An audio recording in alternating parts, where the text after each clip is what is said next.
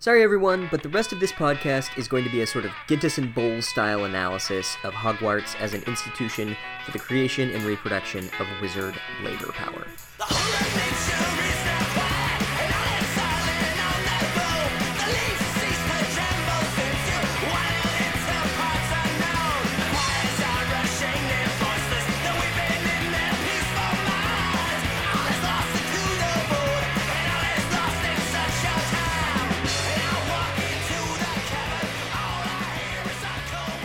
Okay, Chapter 8, The Potions Master. So we get this sort of tedious description of Harry Potter's classes, and there's like ghosts and shit, and it's all very whimsical. And we're briefly introduced to a caretaker named Argus Filch, who has a shitty cat. While we're on the subject, what the fuck is up with cats in this book? Everyone seems to either hate cats, or they're like obsessed with like terrible cats. Cats is like apparently an extremely polarizing subject in this universe. And then we meet some other dumb ghost professors or whatever, and the whole chapter seems like it was written very hurriedly, like it's very rushed. Maybe the narrator had to finish up real quick or something, I don't know. I don't know what's going on a structural level with that. Is this just a matter of, is this just a flaw in the narration, or is this designed for a purpose? Is there something about the way in which time moves in this chapter, as opposed to other chapters, that is demonstrating something to us about Harry's interior life? I honestly don't know. So then they go to Professor Catwoman's class, and she's teaching them some magic shit, and Bossy Girl is like the only one that can do the magic shit, so she's like ahead of the class. You know, you gotta hand it to Bossy Girl. She talks a big game, but then she can back it up, so she's like the Kobe Bryant of Hogwarts. And then we get some more bizarre foreshadowing about the squirrely professor who wears the turban, and I have no idea what's going on there. And honestly, I'm finding it really difficult to even care. And then Hagrid sends Harry an owl, and it's like, yo, let's hang out. And Harry's like, cool. And so then, but first they have to go to Professor Snape's house. And Snape, how the fuck is this dude not fired yet? This dude is awful. But he's like, oh, look, it's Harry Potter, the famous fucking wizard. And, like, the Dracula and the Gargoyle kid and the other shitty kid all laugh at him. And Snape gives, like, the most ridiculously sinister speech about potions. He seriously sounds like the bad guy from Blade Runner. He's like, I've seen things you people wouldn't believe. It's really fucking weird. And then Snape is like, Mr. Potter, do you know what a wolf's blood monkhouse is? Do you know the difference between a bear finger and a fox nostril? And he asks all these questions about, like, herbs and shit to try to, like, be a dick. But all of the herbs sound like names for craft beers for some reason. And then Bossy Girl is, like, raising her hand real high. But it's like, no, Bossy Girl. This is some sort of dick measuring contest between Harry and Snape. This is not about you. This is not your turn. And then the sad kid who lost his toad spilled his cauldron or blew it up or did, I don't know, something bad. It got all over him and he burned himself. And it caused a big scene, and he has, like, third-degree burns all over his body, and Snape is like, oh, did you burn yourself, sad kid, you fucking idiot? I'm Snape, I'm a bad guy. And then Harry is like, oh, whatever, that kid almost died, let's go to Hagrid's. And so then Hagrid is like, I want my dog to eat that one dude's cat. And then there's a newspaper article about the bank break-in, and apparently the Goblin bankers put out, like, a press release, or they have, like, a spokesman or something.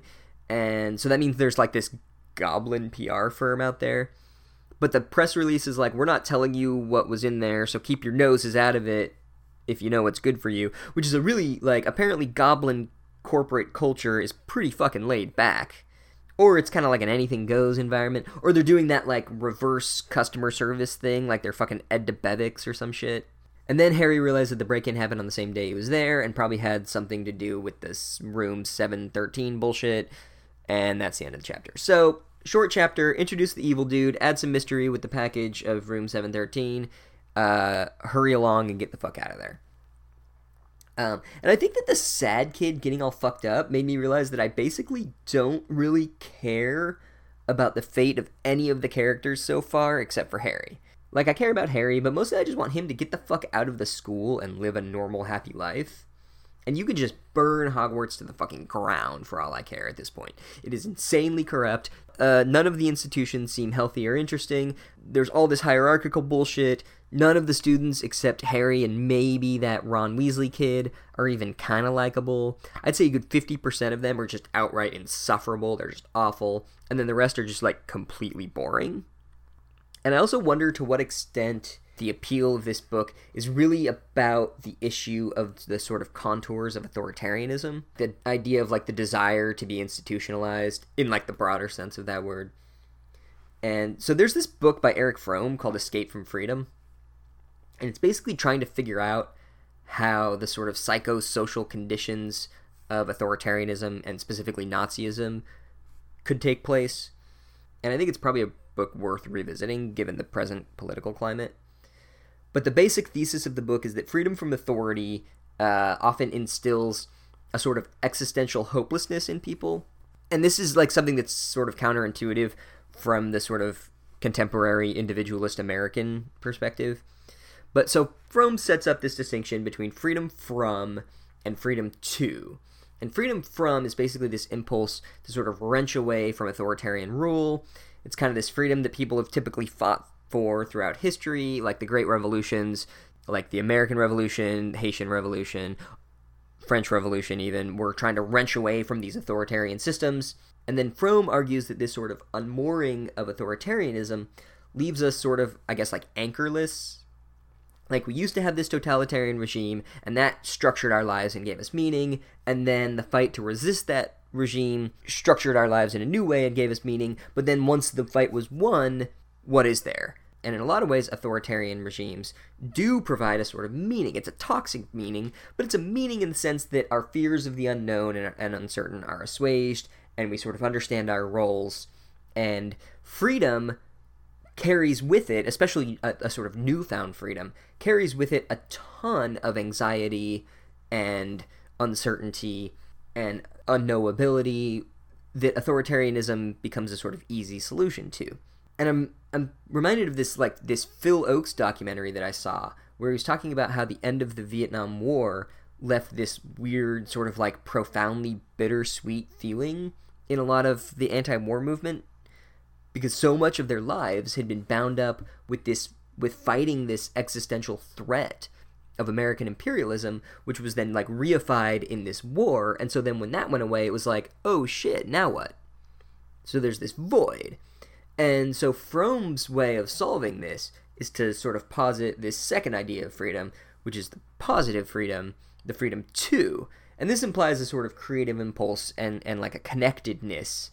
And there's often a sort of resistance to this idea among like libertarians and individualist thinkers, because the idea of shared mutual responsibility is like anathema to atomized capitalist ideology. But Fromm has this idea that like you can't really truly be in touch with your own humanity without also being in touch with sort of our shared humanity.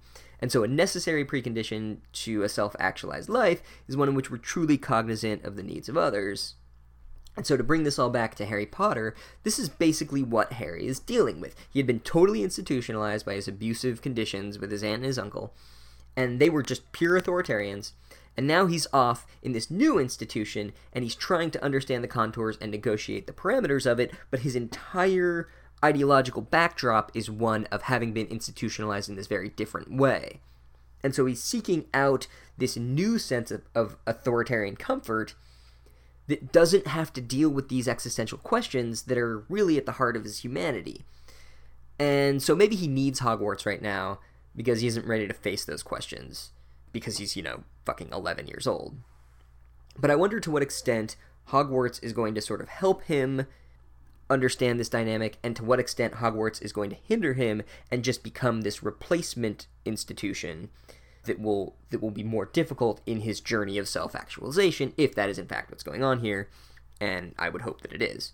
And so I think this book has this really cool opportunity to make wizardry into Harry's freedom too, as it were. And so he can self-actualize through the creative project of magic, and it would become this metaphor for this sort of creative potential that inheres in us all. And if that's the direction this book is going, that would be a really cool direction.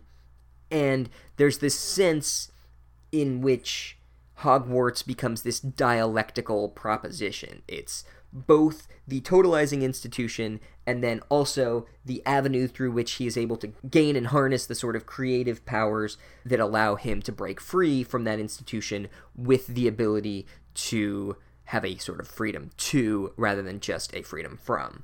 And if that's the case, then I would definitely have to do a mea culpa for all the shitty, awful things I've said about this book so far, and I would become a convert to the Potter, the cult of Potter, whatever the fuck it's called.